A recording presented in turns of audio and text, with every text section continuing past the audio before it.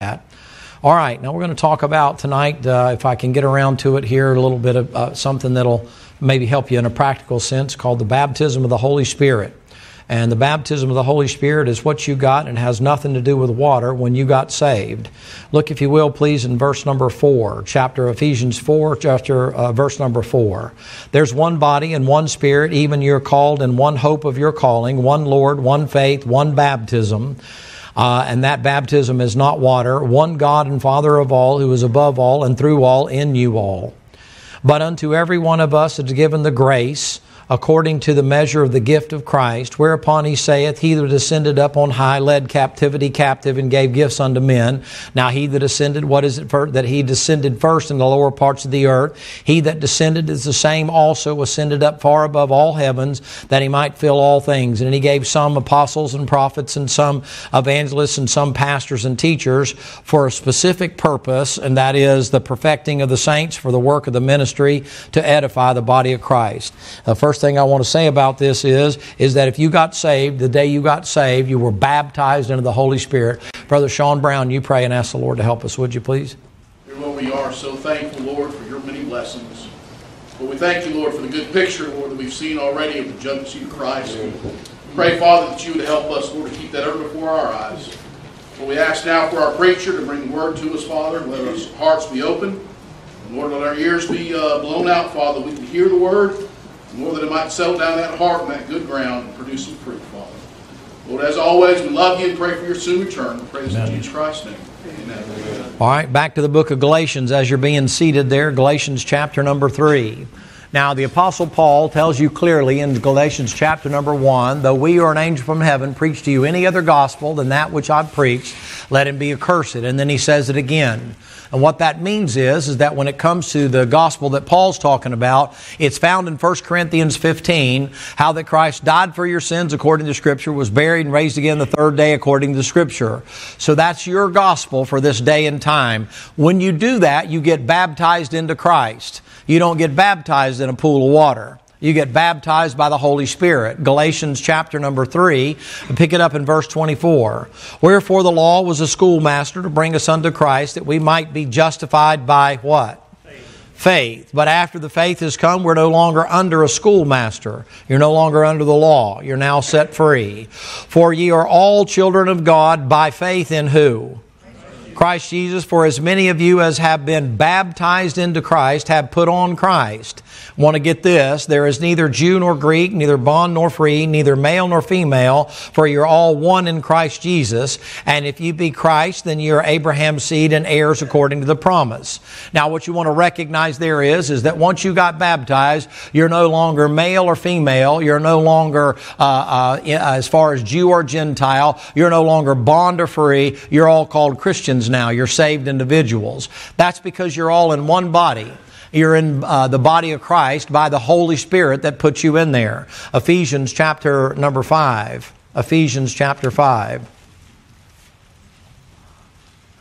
And pick it up in verse number 30. Ephesians 5 and verse number 30. For we're members of His body, of His flesh, and of His bones. For this cause shall a man leave father and mother, and be joined unto his wife, and they two shall be one flesh. This is a great mystery, but I speak concerning Christ and the church. Nevertheless, let every one of you in particular love his wife, even as himself. His wife see that she reverence her husband. I'm not going to give you a marital thing there, but what he says there is, the great mystery is that you've been put into the body of Christ. And you were put in there by the Holy Spirit. And the Holy Spirit dwells in you, and He's a part of who you are. Now, what that brings up is this, 1 Corinthians chapter number 12. 1 Corinthians chapter number 12. Well, preacher, that means that if I've been saved, born again, blood washed, and going to heaven when I die, then that must mean then that I have certain gifts that have been given unto me. The gifts that are given to you are pastors and teachers and evangelists and prophets and that kind of a thing. The gifts are not for you to have the ability to Ashtal Shantai Untie a bow tie economy Honda. Amen. The gifts are not for you to have the gift of healing or the gift of handling snakes or drinking any deadly thing. As a matter of fact, leave your finger here in 1 Corinthians 12 and look in Mark chapter number 16. Mark 16. Now, I'm getting off of this for just a second because I want you to clearly understand that even though you've been baptized and you have the Holy Spirit, that Holy Spirit will enable you to live the life that you ought to be living, ladies and gentlemen, but that doesn't enable you to have certain gifts that will distinguish you from everybody else. God will give you an enabling over a period of time. If God calls you to preach, He'll give you the enabling to be able to preach, but it doesn't come all at once. It takes a period of time, and it has to do with your willingness to yield. And after a period of time, when you yield, you don't have supernaturally where your eyes roll back in your head, and then all of a sudden you start to have this gift of prophecy or something, which is the most ludicrous thing you've ever seen. In the Old Testament, if a prophet spoke by the Word of God and he spoke by the Spirit of God, if he had one part of that was a lie, they took him out and stoned him.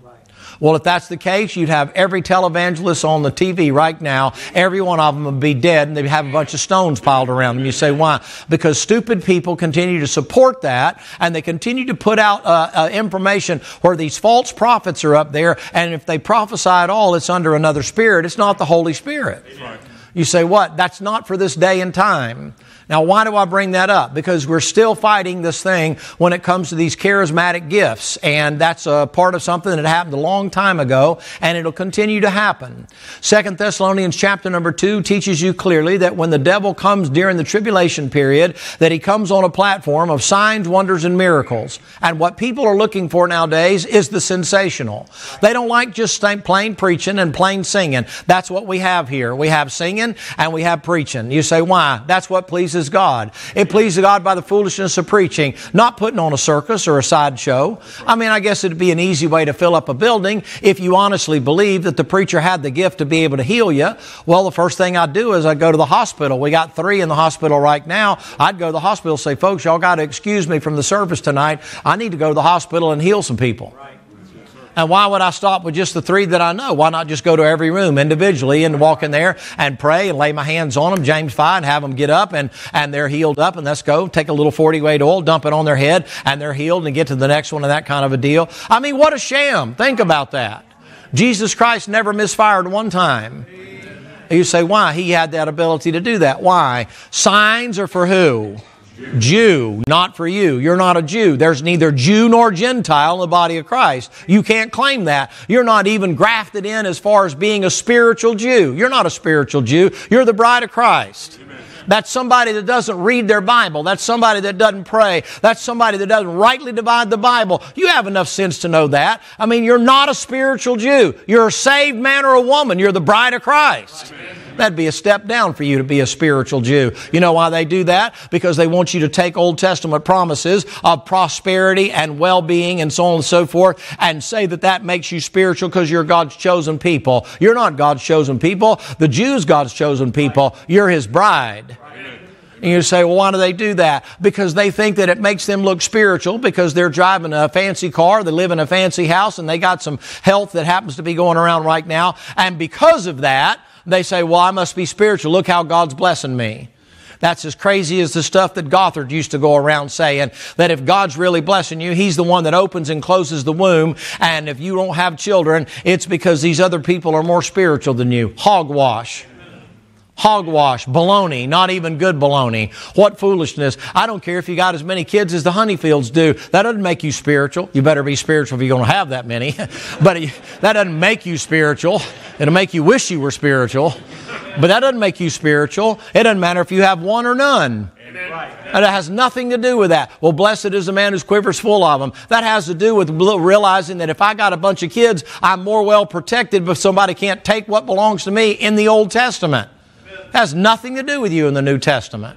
I mean, if you want to be reproductive, you know what you should be reproducing? Souls.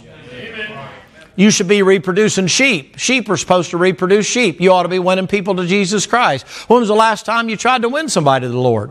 It doesn't take much to be, just to give them a tract. It doesn't take much to tell them a little bit. Just give them a short witness. You don't have to put them in the boat every time you talk to them. When was the last time you did that? You should be doing that. But the very idea that you're spiritual because you can tell by how many kids are behind you, or you can tell by whether or not you have some kind of a gift. I mean, anybody in here can fake the gift of tongues. Anybody in here, I can tell you the places where I know of. I don't know if they're still there. I used to study it a long time ago. I knew places back up in the woods up in Tennessee, back where the stills and stuff were, where they used to have snake handling services and all that. They sounded like the Indians up there when they'd get into a trance and stuff. I know what they did. They went out and they took those rattlesnakes and stuff. It's always a rattlesnake because of the fangs that came out, and they'd milk those rattlesnakes so that if that snake bit them, that they wouldn't be poisoned. I guess not. You don't have any poison in the poison sacks. They take that thing, that snake comes out there, they put it down there and puncture it, and they drain it out, and then that way when they get bit, they say, see, I got the gift. They drink poison. I'll make the poison and let you drink what I make. I'm not going to give you just, a quarter of an eyedropper full of strychnine. I'm going to give you a can of Drano. I mean, let's be real. If it's poison, he's talking about drinking poison. That's talking about wormwood. That means everything you turn up, this idea that I'm going to take a little bit of poison. Well, you have enough of that in a Coca-Cola anymore. They're making it out of bugs and stuff nowadays to get you the right caramel color and all that kind of stuff. They squash a bunch of bugs to make sure you get, that's what they do. They want you eating bugs now. Well, I guess you got to get meat somehow. I don't know. But I'm gonna show you a sham here. Mark chapter 16, we're prior to Paul's ministry, is that right? You're prior to an individual being baptized into the body of Christ. Your people in the Old Testament weren't put into the body of Christ by the Holy Spirit. That gospel wasn't even around yet. How could they be saved the same way? It wasn't even preached yet. It was a mystery that wasn't revealed until Paul came along. It just makes common sense if you think about it. Well, yeah, that kind of does make a little bit of sense. You weren't put in the Old Testament, you weren't put in the body of Christ. In the Old Testament, the Bible would say the Spirit came upon them and the left, and the Spirit came upon them and the left. You say, why? There's no sealing. The sealing comes after you're saved in the New Testament, after Calvary. Mark chapter number 16. Notice what he says in verse number, make it 15. And unto them he said, go into all the world and preach the gospel to every creature. What gospel is that? Death, burial, and resurrection? It can't be. They don't even know about it. I've heard that repeatedly said over and over and over. Go to all the world and preach. Guess what else they do with it? He that believeth and is what? There's Acts 2:38 right there. That's not for you. That's the gospel of the kingdom. Now you see how much Bible you already know? You could unhitch the wagon right now and go home and have a ham sandwich and you'd be completely fine with that. You say, why? That's not written to you. It's written for somebody. And that gospel will be preached in the tribulation again, but it's not for you. You say, why? Your baptism is not connected with your salvation, but it's connected with somebody. Your baptism is a spiritual baptism, and you're put into the body of Christ. Can you explain that? Can you explain, it's a mystery of godliness, God manifest in the flesh. That's tough enough. How about the one where Jew and Gentiles in one body? How about the manifestation of Christ in you? Well, I thought He was in me. Well, how's He in him and her, and him and her and her, and him and her and him and her? How's that? The same one that lives in me lives in you. But it's one. But it's a million. It's in everybody. I can't explain that. But I know this. I know that if I divide the Bible, my salvation isn't proved by me doing the things I'm fixing to show you. You know what's He going to do? He's fixing to show you some things to confirm the Word, whether or not these individuals actually got it. Look in verse number 17. And these signs shall follow them that believe. They got converted now, and they're supposed to follow them that believe. In my name they shall cast out devils, and shall speak with new tongues, and shall take up serpents. If they drink any deadly thing, it shall not hurt them. And they shall lay the hands on the sick, and they might recover. No, they shall recover. Come all the way down to verse number 20. They went forth and preached everywhere, the Lord working with them and confirming the word with what? For who?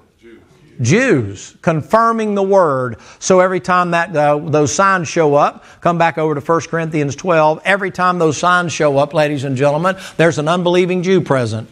And it's done to confirm the Word or to help the unbelieving Jew. Yeah, but preacher, didn't Cornelius speak in tongues? Yes, there was an unbelieving Jew present. Who was it?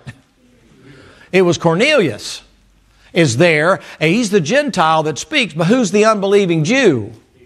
Peter.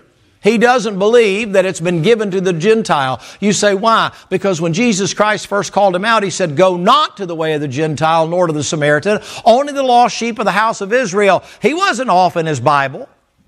He didn't believe that. And so what the Lord did was loose Cornelius' tongue, and Cornelius was able to speak Hebrew, probably. Peter understood him in his own language. Cornelius is probably not a Hebrew, or no, he's not a Hebrew, he's a Gentile there, and he probably spoke Italian or whatever else it might be, some kind of a Roman thing, but whatever it was, he was able to speak a language. Why? I'm going to show you in just a minute. Tongues is nothing more than a language. Tongues is your ability to speak a language that someone else can understand. It's not a prayer language. A prayer language, my foot, man. You ever worry about that? Does that ever shake you up? That you get down and you get ready to play, Brother Varga, I'm glad you and your wife are here. I'm glad you're back home. But do you ever think about that? You ever get ready to pray, and if you were to all of a sudden break out in Noshtal Shantai and untie, bow tie, and that kind of a thing, have you ever thought that maybe that might be the devil in you? You might be blaspheming God? What good would that prayer do you if you don't even know what the prayer was? What good would it do you? How would you know you got an answer or didn't have an answer? Why would you want to pray and not understand it? Don't you know that part of the benefit of prayer is to know that you're able to pray in a language you understand and see God answer the prayer that you just prayed? Amen. Don't you realize how real that makes God? I mean, you ever been in a real twist and having real hard things going on? I got 2 answers today of something I've been praying nobody knows about. I got 2 answers today for those prayers. And all I said, you didn't even know I said it. All I said was, Lord, thank you. I sure appreciate that. I sure appreciate that. You say, what? You say, well, just happenstance. No, it's not. I prayed specifically and God answered the prayer. You say, what? It makes God real to me. I don't care what He means to you. He means that to me. You say, why? Because what I asked Him was something minuscule. It was something small, but it was enough for the Lord to realize that I heard you, I got you, I listened to you, and here's an answer to your prayer. What a stupid thing for me to get down there and bumble and garble in some unknown language and think I'm spiritual as a result of that, not even know what I'm saying. And the Lord said, well, you asked this and you asked that. Well, preacher, what about the verse that says the Holy Spirit makes an intercession for us with groanings and utterings we can't say? I'll tell you what that is. That's when you're up there and you're offering it the way you are. The Holy Spirit said, now what He really means to say is, your will be done.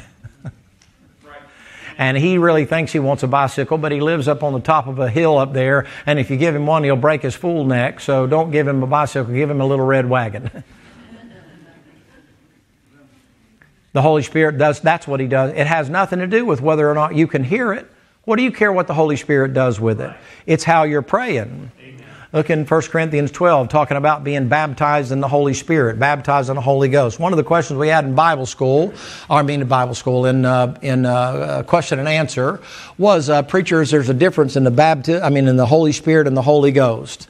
Yes, the difference is the Holy Spirit deals corporately and the Holy Ghost deals individually, personally. He deals with you personally. He doesn't deal with nations anymore. Not yet. He'll come back to it in the tribulation.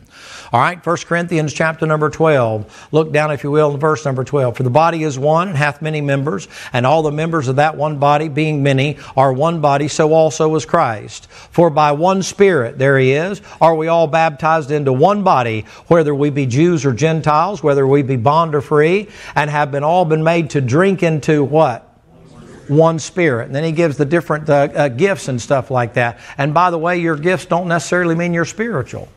Right. You say, why? And this passage I'm fixing to show you here is that if you're going to covet a gift, he's telling the Jews, why don't you covet the best gift? And the one I'm fixing to talk to you about is the one that's the most misused, and it's the easiest one to mimic. It's the easiest one to act like you have, but it's the one that people utilize the most to try to show that they're spiritual. It turns the flashlight on them. All those other things will put emphasis on others. That tongues, it makes you look like you're spiritual. But tongues, ladies and gentlemen, come to Acts chapter number 2. Let me show you that. We'll come back to Corinthians in a second. Tongues is nothing more than a language. It'd be like us going to, say, Moldova when we went over there. And we're over there and they speak partially Russian, and I don't know what all the languages are and that kind of stuff. But the bottom line is, I remember placebo. That was thank you, right? I think. But I don't remember the language. It would be like the Lord giving you the gift of tongues and you're able to speak fluent Russian. without ever having a class. And there's going to be an interpreter there, not for the purpose of the individual. You're saying something, the interpreter's telling you what you're saying. There's no confusion going on. You're speaking a language you don't know. You know what that Bible says? He says to you in 1 Corinthians chapter number 14 that if any man speak in tongues, it's never a woman in tongues. Sorry, ladies, that has nothing to do with you. It's just how God wrote it. If any man speak in tongue, let it be by course, and at most by 3. Let one witness, and let one speak, and let the other interpret. And if there's no interpreter, let him keep quiet and talk to himself. Now, that's the rule for how it's supposed to be exercised. You say, why do you need an interpreter? If I started speaking a language and I don't know what I'm saying, I need him to be able to tell me what it is I'm saying so I'm sure it's not contrary to Scripture. Do you understand? The interpreter is not that I'm speaking. Otherwise, I could just speak English, and they do like, what was his name? Milcha over in Romania. That guy was phenomenal. Or Vanya, that was in Moldova. I think he knew 6 or 7 languages over there. One of the kindest guys you'd ever meet. And but at any rate, you speak in English, and then he puts it into words that they could understand. Yeah, I remember we were in that one spot over there in that feed bin thing. It was cold, man. I mean, freezing in that place. And they're all sitting around there. And the ladies that were with us, they had put their scarves out there for them on the benches and stuff. The ladies were real troopers in that thing. But at any rate, they're there and we're out in the middle of nowhere. And they're saying, preacher, this thing ain't even on the GPS system. I said, well, the Lord knows where we are, but that may be all. And we might be disappeared now. And you get there and I'm preaching along with something about Noah's Ark because they're very illiterate. They're ignorant when it comes to the Bible. I'm just preaching about the animals getting on the ark. And I said something about, I don't remember, it was a raccoon or a squirrel or something like that. And Vanya said, we don't have a word for that in our language. I said, you don't have, was it a raccoon? I think it was a raccoon. I said, you know the thing that's got like little bandit eyes thing on there and got its curls on the tail? He said, we don't have an animal like that. He said, come up with something else. I said, how about a possum? He said, what's a possum? I said, okay, rabbit, and I said, kind of, but they didn't even have a word for that. You know why? There were hardly any animals there. What did we see when we were there? 4 cats? Maybe. You see birds. Hitler came through there and ate every animal they had. The guy told us it was a joke. He said, if you ever see a guy running out this way and about 10 guys chasing him, it's because somebody saw some kind of a live animal and they're all trying to run him down and get to the animal first. He said, there's no animals here. You've never noticed that before. There's no birds tweeting in the morning. No birds hopping along out there. No cats. No animals of any kind. Chipmunks, squirrels, rabbit, nothing. No animals. You say, why? Hitler ate them out of house and home when he came through there. They haven't recovered from it. Some of the richest, blackest dirt you'd ever see, and some of the most beautiful crops, and their vegetables over there taste like coming off a fruit tree. All organic stuff. They don't have all the pesticide junk that we have. And you go out there and you look for acres and acres and acres and acres and acres and acres of fields and stuff like that with produce out there like you can't imagine, but no animals. And it would be like you go into that place, we're out there on the street, and we're passing out tracts and things like that, and with the exception of Brother Demopoulos and Brother Hamilton that was there, they know enough of the language to be able to speak fluently. We didn't know anything. We finally learned that one placebo, but other than that, we didn't know that stuff, and we're passing out tracts. It would be like me all of a sudden speaking Russian, and Brother Hamilton say, Brother Peacock, you just said, for God so loved the world, He gave His only begotten Son, whosoever believeth in Him. I said, that's what I said? He said, yeah. He said, say it again. I can if the Lord doesn't give me utterance. That's tongues. Amen. That's you standing in the middle of Ho Chi Minh Trail and being able to speak fluent Vietnamese without ever having a lesson. Right. It has nothing to do with the spiritual language where you roll your eyes back and you say a bunch of demonic stuff. You're speaking another language, okay? It's the language of demons. That stuff's dangerous stuff. That stuff's more dangerous than messing around with a Ouija board. You say, what? That's why the Lord warned you about the way it's supposed to be done, decently and in order. Look in Acts chapter number 2. So I want to make sure that you understand that when we talk about the giving of the Holy Spirit and the baptism of the Holy Spirit, that we clearly understand it's not to give you a gift, it's to give you salvation. It's not to give you speaking in tongues or handling deadly things and so on and so forth. Acts chapter number 2. Verse number 1, and when the day of Pentecost was fully come, they were all with one accord in one place. It must have been something good to see. They're all in unity together.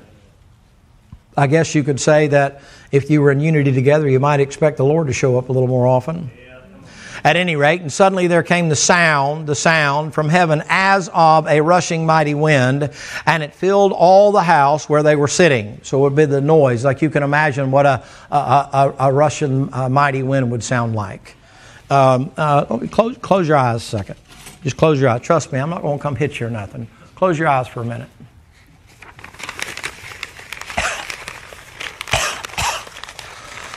It's hot in here. Get the fire extinguisher. You say, what is that? That's the way you did it in radio. That sounded a little bit like a fire crackling, didn't it? She was not a very good preacher. Well, I usually better with a paper bag. But you know what happened? It's the sound of a mighty rushing wind. It's however that would sound to you. That sound fills that whole place. It's just a sound. It's not a rushing mighty wind. It's the sound of it. Now watch what else he says here. And then he says, and there appeared unto them cloven tongues like as of fire, and it sat upon each of them. How do you think that would be? You ever been to a nice restaurant? I'm not talking about they got knockoffs nowadays. They got these little candle things that are out there, and they don't burn the little tea lights anymore. Nowadays they put those little battery-powered things in there, and they're supposedly flicker. I guess they look fine. You look down in there, you can't even put your straw in there and burn it or anything anymore, you know, or that's not what you kids should be doing, or you can't take the straw paper and catch it on. I know y'all have never done stuff like that, or see how long you can hold your hand there before, you know, and then slide it across the table and see how she does. And you know. But you ever been in a place like that? That little flame right there. You say, what is it? Tongues like as flame. Let me ask you a question. How big do you think that fire was? Oh, your tongue's a small member, isn't it? I mean, he says it's set on the fires of hell in James chapter number 3, and that you can get a rudder to control a ship that's got tons and tons, and you can put a bit and a bridle in a horse's mouth and control a 6,000-pound or 4,000-pound a horse. But when it comes to the tongue, it's hard to control, right? It's an unruly member. But if it's sitting on your shoulder, how big do you think that thing's going to be? Well, it'd just be like a candle up here. It's just showing you that somebody's there. It's used as a sign of delineation. Certain individuals had it on there. They're singled out as the ones that are fixing to speak another language. It's decently in an order. It doesn't sit on everyone. It sits on specific ones in order to set them apart. And I'll show you it's the sign of an apostle in just a second here. And the Bible says, and there were at Jerusalem, verse number 5, and there were at Jerusalem what? Do you see it? All right, verse 4, they were filled with the Holy Ghost, and they began to speak with other tongues, and the Spirit, capital S, gave them utterance. And there were dwelling at Jerusalem Jews. Well, guess what? Those would be individuals that are Jews that are unbelieving Jews. You say, how do you know? Read down to the next verse. Doesn't the next verse say to you, how heard we every man in our own language? Right. They begin to hear in their own language. Tongues is not an unknown thing. Tongues is known to somebody. And so what happens is you got all these people that are gathered. Now, if you want to know who all there, now look in verse number 7, just so you can make it clear. Are not all these which speak, all those that have the tongue sitting upon their shoulder, all those individuals that have been delineated, all these individuals that are speaking another language, are not all these what? Galileans. They're the Lord's apostles. And then guess what happens? You come down through there, verse 8, how hear we every man in our own tongue, wherein we were born. Prayer language, my foot. Has nothing to do with that. The Lord supernaturally gave them that gift because there's unbelieving Jews present, and because He's trying to get the gospel out and to confirm the word, He has those individuals that are listed there with all of the individuals that are in there, the proselytes that are there and the other people that are there. He has them hear it in their own language. That's the gift of tongues. You say, where is it now? It doesn't exist. Amen. Well, but my grandma, well, your grandma was wrong. Well, my auntie, your auntie's wrong. Well, but my wife, okay, well, get her a bit in the bridle for the one she's got instead of worrying about whether or not she spoke in another language.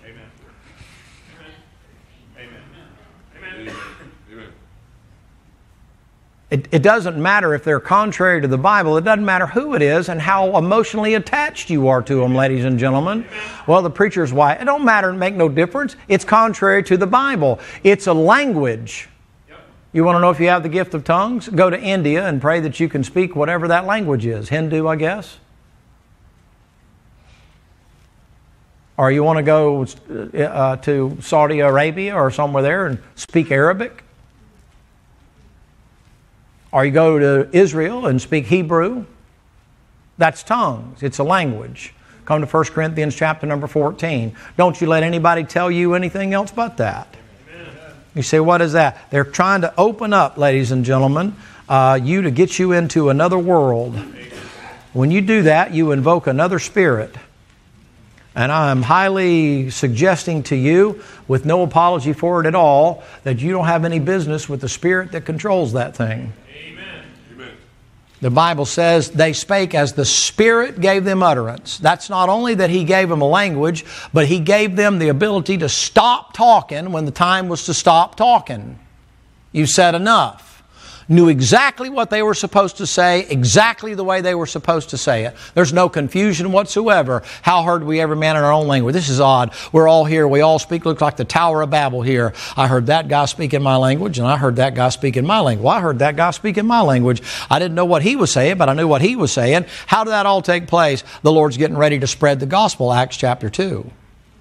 And He's preparing the people. That's for the purpose of getting the word out. It had nothing to do with lifting up an individual, but the carnal church took it that means they're spiritual because they had the ability and nobody else did. They're making it up. Paul had to give them some rules. Paul had to say, now all of a sudden you've taken something that was supernatural by nature and it was done by course and done the right way, and the individuals that spoke were delineated or set apart to be able to do it, and the people could tell where it was coming from, and now you've turned it into showmanship. Paul said, as a matter of fact, if you're going to covet a gift, why don't you covet the best gift? What's the best gift? Prophecy. What's the prophecy? You're going to hell without Jesus Christ, you're going to heaven with Him. I just prophesied. He said, why do you covet a gift that turns the emphasis on you? Because everybody thinks you're special because you can speak another language. You say, what is that? That's pride. Nowadays you have people that have their own languages. They have emojis now that do the talking. You knew how to get in there some kind of way. Or you have these LOLs and these OMGs and, RIPs, I guess. I don't know what all's in there, but you got all of these kind of things that are in there. It's a language. That's not what this is. This is an individual that comes up there and doesn't have the ability to speak anything but Hebrew. He hadn't been to any classes scholastically. He may even be behind the curve a little bit. And then the Lord says, get up there, and here's Japanese, and here's Spanish, and here's Chinese, and here's Arabic, and here's what? Sure. Yep. All the languages that were there since the Tower of Babel, when the Lord confused their what? Language. Speech, their language. What did He do? He divided them because they didn't talk right. He divided the nations not by raising up one against the other. It's you wind up having communication. If you'll listen to me, He wind up having communication. The people speak the same way you speak. And so they divided off into the different nations. That's how He divided the nations. That's how sometimes you can tell who it is that you hang out with and run around with. They talk like you talk. If they're Bible-believing Christians, there's a certain way that they talk. And if they're worldly Christians, it's a certain way they talk. You saw the play tonight. That was a great play. Yep. Well, I sure thought I'd get a whole lot more than this. I mean, all the things I did, yeah. The only reason you made that was to check out your recipe, so it'd be good for you. And the only reason, I thought, man, good night. Stop it. I thought the rest of these kids were going to be on there. I'm like, I've had enough already. I'm ready to go to the altar, And you got the guy that comes up, well, I didn't think I'd get anything. And I've been sick and I hadn't been able to do this and that and the other. And thank you, Lord, I can't believe you'd do this. And I'm thinking, okay, shut it off. Stop it. Stop it. But you ever think about that thing with languages? You say, what does that do? That points to the man doing the speaking. Paul said, covet the best gift, rather that you prophesy. You tell people about Jesus. None of us are anything without Him. Amen. Look, if you will, please, in 1 Corinthians 12, just to show you this. I've already told you, and I know a lot of you know this, but I'm going to hit this one, and then we'll hit one more and let you go to the barn early. Verse number 23. We're in 14:23. If therefore the whole church be come together into one place and all speak with tongues, and there come in those that are unlearned or unbelievers, will they not say that you're mad? Well, can't you imagine that? Everybody comes in here and everybody's talking a different language. Don't you think they think you're crazy? Well, I think so. You'd think that's insanity. It'd be like a rock and roll concert. But if all prophesying come one in that believeth not, or one unlearned, he is convinced of all and he's judged of all. Why? Because your prophecy's in the same vein and everybody's talking the same language. And then he said, and thus the secrets of his heart are made manifest, and so falling down on his face, he will worship God and report that God is in you of a truth. So the first sign of the power of God falling on you in Acts chapter number 2 is they spoke the word of God with boldness. That's Peter. How heard we every man our own language? And Pete gets up and he gets ready to go to preaching for them there in Acts 1. And when the apostle Peter gets up and preaches, you know what they said? Are not all these men drunk with new wine? You say, what are they telling them about Jesus? Watch.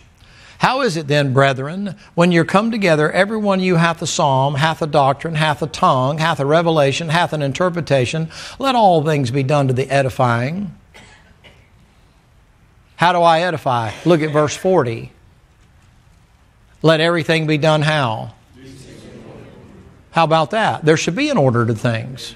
It's not haphazard. Come together, somebody got a song, somebody got a word, somebody got a scripture, you got a word from the Lord, you got this, you got that. No, we got a preacher. Amen. You know, you got a song? Yeah, are you on the schedule? Amen. Well, I just don't think schedules are right. Oh, okay, you got a schedule for your work, don't you? Don't you? Don't your kids have a schedule? Don't they have a certain time they have to be there? God forbid, God help, bless your heart, man. Don't they tell you what homeroom to send them to? Why don't you just show up there and say, I'll go wherever I want to go. See how that works out for you. When you go to practice, don't they have a time that you're supposed to show up, on what field you're supposed to show up, or the court you're supposed to show up, or whatever? Why is it when it comes to church, when somebody says, are you on the schedule? Schedule? Why, you got to have a schedule. That's life. When you get ready to have surgery, you know it's a strange thing. They may not keep to it, but they try to keep to it. You know what they do? You get scheduled for surgery.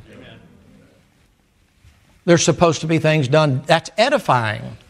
It's doing things the way it's supposed to be done, not haphazard, flying by the seat of your pants. The brethren got all caught up in that a long time ago, and the next thing you know, you just have a mess on your hands, like everybody's got full of the Holy Spirit.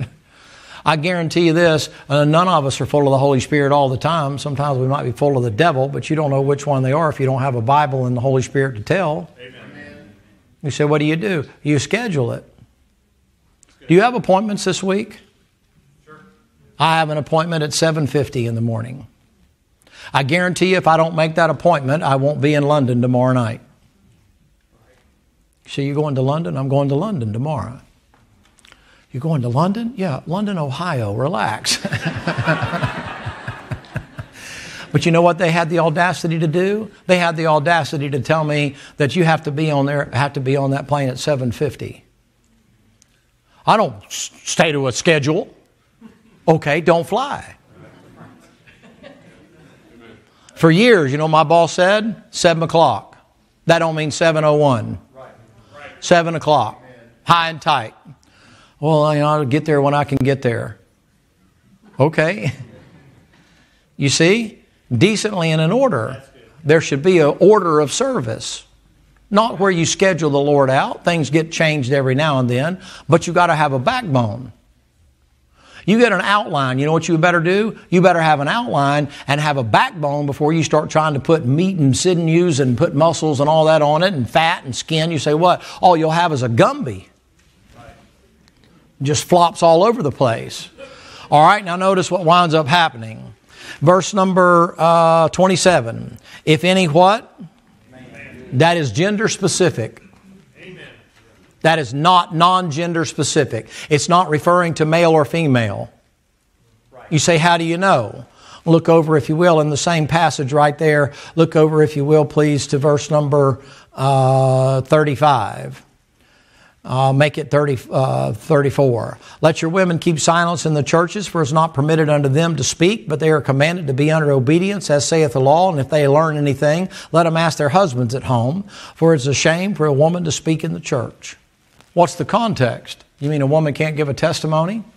You mean a woman can't sing a song? I've heard them teach that. The context is tongues. You say, why? Tongues is for the purpose of prophesying and telling others about the Lord. That's preaching. You're not to usurp authority over a man. Real good.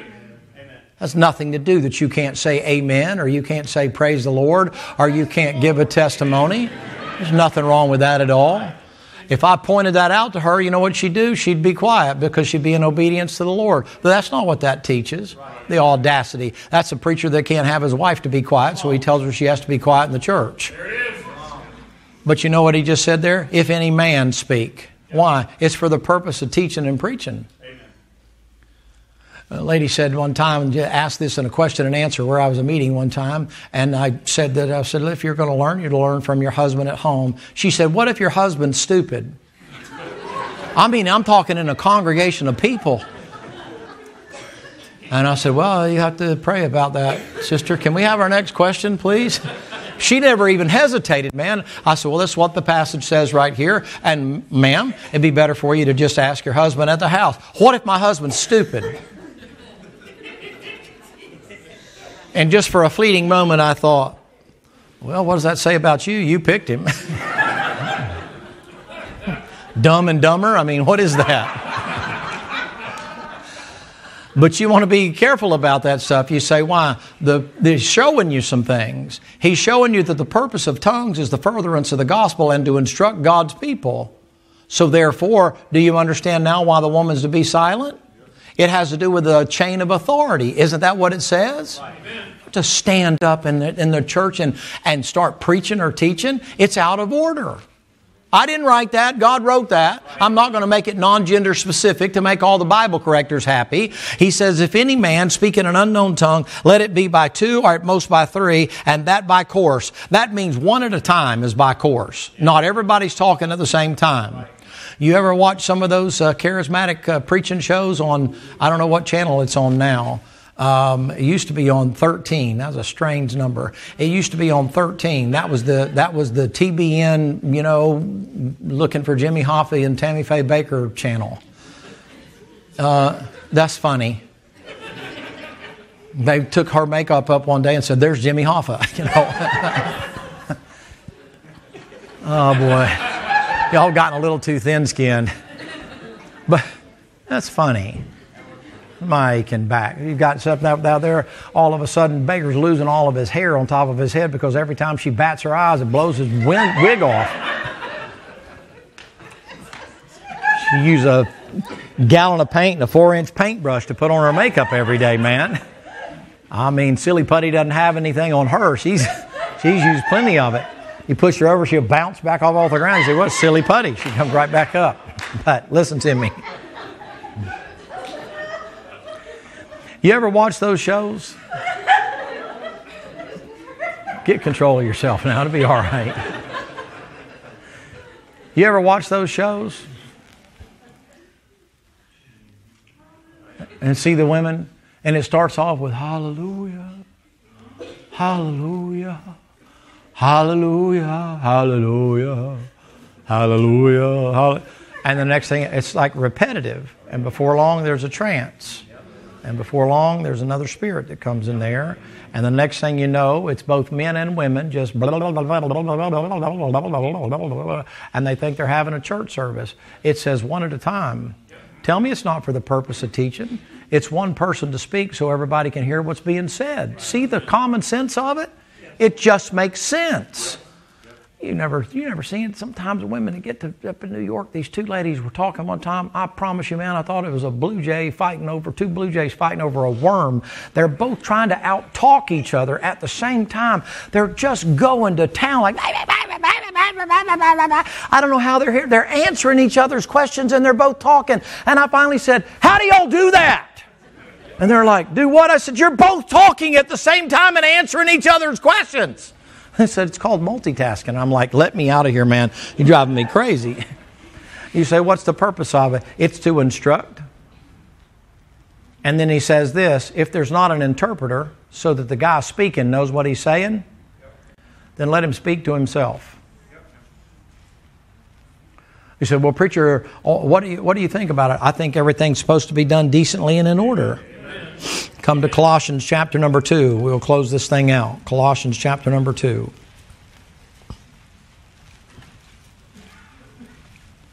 Preacher, you shouldn't make fun of people. It's kind of hard when you have something like that, when they have built Christian people out of millions and millions and millions and millions of dollars. And we're doing everything we can to try to get a building open over here for the right reason. And they'll send in millions of dollars and buy a prayer rag. And matter of fact, you can get it. And if you want one, you can get one that's sweat stained. Like I'd want a preacher's rag that he threw down after wiping his head. I'd want his sweat in my pocket. That's insanity, man. Oh, give me up there wiping, and here, there's another one. $39.95, man, $39.95. You know, what is that? And well, I was already dried up there, $29.95. That doesn't have sweat on it, you know. And people buy that stuff, man. And here you have this little thing. It's a thing where you can take the Lord's Supper. It came from a real olive tree out of the olive. If they had all of those things that they did that came from the Mount of Olives, it'd be a barren desert up there. You can't make that many olive wood vessels for you to do. They kill all the olive trees. Christians, buy it up, boy. Buy it up. Eat it up. You say, what? It's an artifact. You say, what do you think the Lord's up there? He's got him an olive glass there, a chalice. What do you think that cup was? It's probably styrofoam. I wouldn't worry about it. Don't worry about it. Colossians chapter number 2. Look, if you will, please, and we'll pick it up. Let's see, verse number 8. Colossians chapter number 2. This is a great verse. Verse 8, beware lest any man spoil you through philosophy and vain deceit, tradition of men, and not after Christ. Verse 9, for in him dwelleth all the fullness of the Godhead bodily. Come down to verse 14, interest of time. He forgave you there. Notice what he calls it. He calls it an operation. Blotting out the handwriting of ordinances that are against us, he took out of the way, nailing to the cross, having spoiled principalities, powers. He made a show of them, triumphing over them in it. Notice the circumcision in verse number 11, made without hands. Notice it's a baptism, buried with him in baptism in verse number 12. You see that? In baptism, risen with him through faith, the operation of who? You say, what happens when you get saved? You want to know what happens when you get saved? I'll tell you. Then we'll go to the barn and get us a banana sandwich or something. You know what that happens to you? The day you said, Lord, I don't want to go to hell when I die, and I'm trusting you as my personal Savior, whether you like this or not, whether you're in fellowship with God now or not, it doesn't make any difference. He didn't save your flesh. You can be just as wicked as the devil sitting here, Judas, but your soul is saved, whether you like it or not. If there's a time in your life where you saw yourself as a sinner, believed on Jesus Christ to save you, and confessed Him, you're saved even if you're not enjoying the trip. And you know what happened to you when that happened? Hebrews 4:12, the Word of God's quick and powerful, sharper than any two-edged sword, piercing even to dividing asunder of soul and spirit, joints and marrow, and as a discerner of the thoughts and intents of God. The operation of God came in. He took the Word of God and He cut your soul loose from your body. That's a mind blower. You say, why? That way now I'm safe because He sealed that soul inside me, and that soul is now safe from the touch of my body. Physically, I can't damage it or dirty up that soul. You're just a can of beans that's been put away, and no matter how dirty and dusty that jar gets, you can't lose it anymore. So I don't like that, and I'm miserable, and God's been mean to me, and God's been bad to me. Going to heaven anyway. You can get up and you can tell Him all about it. You won't regret it when you get there. You're going to have more than a near-death experience. You're going to show up there in heaven. The Lord said, you know, the way you talk down there, you almost regretted being saved. Would you like to go to hell? Well, no, Lord. I mean, what? No, I wouldn't. Well, I mean, the way you lived down there and the way you acted down there and you griping and complaining and murmuring all the time, I almost think He regretted being saved. Well, you know, Lord, how Christians are and how preachers are. The Lord said, yeah, they're all up here with you. Amen. You know how you are, don't you? I mean, it's always everybody else. The Lord says, you know how you are, don't you? You the gold standard? I believe He is, isn't He? Now, you know what happens to you? You had an operation, and the day you got saved, God took your soul and cut it away from your body, and that's the difference in you and Old Testament salvation. You got eternal security, and that's why your soul is safe no matter what you do in your flesh. Now, I didn't say you won't pay it in your flesh. I don't believe that. I believe when I get through with this thing on the fear of God, you'll see that the fear of the Lord is clean, and it should push you toward holiness. It should push you toward living a clean life, the right kind of life. You say, why? Because you fear the Lord. You want to be clean. I don't believe in that, just because you have eternal security, do whatever you want and ask God to forgive you. He put something on you that's worse than Ajax, boy, take it. All right, let's stand together and be dismissed. Thank you for bearing with me. Doc, how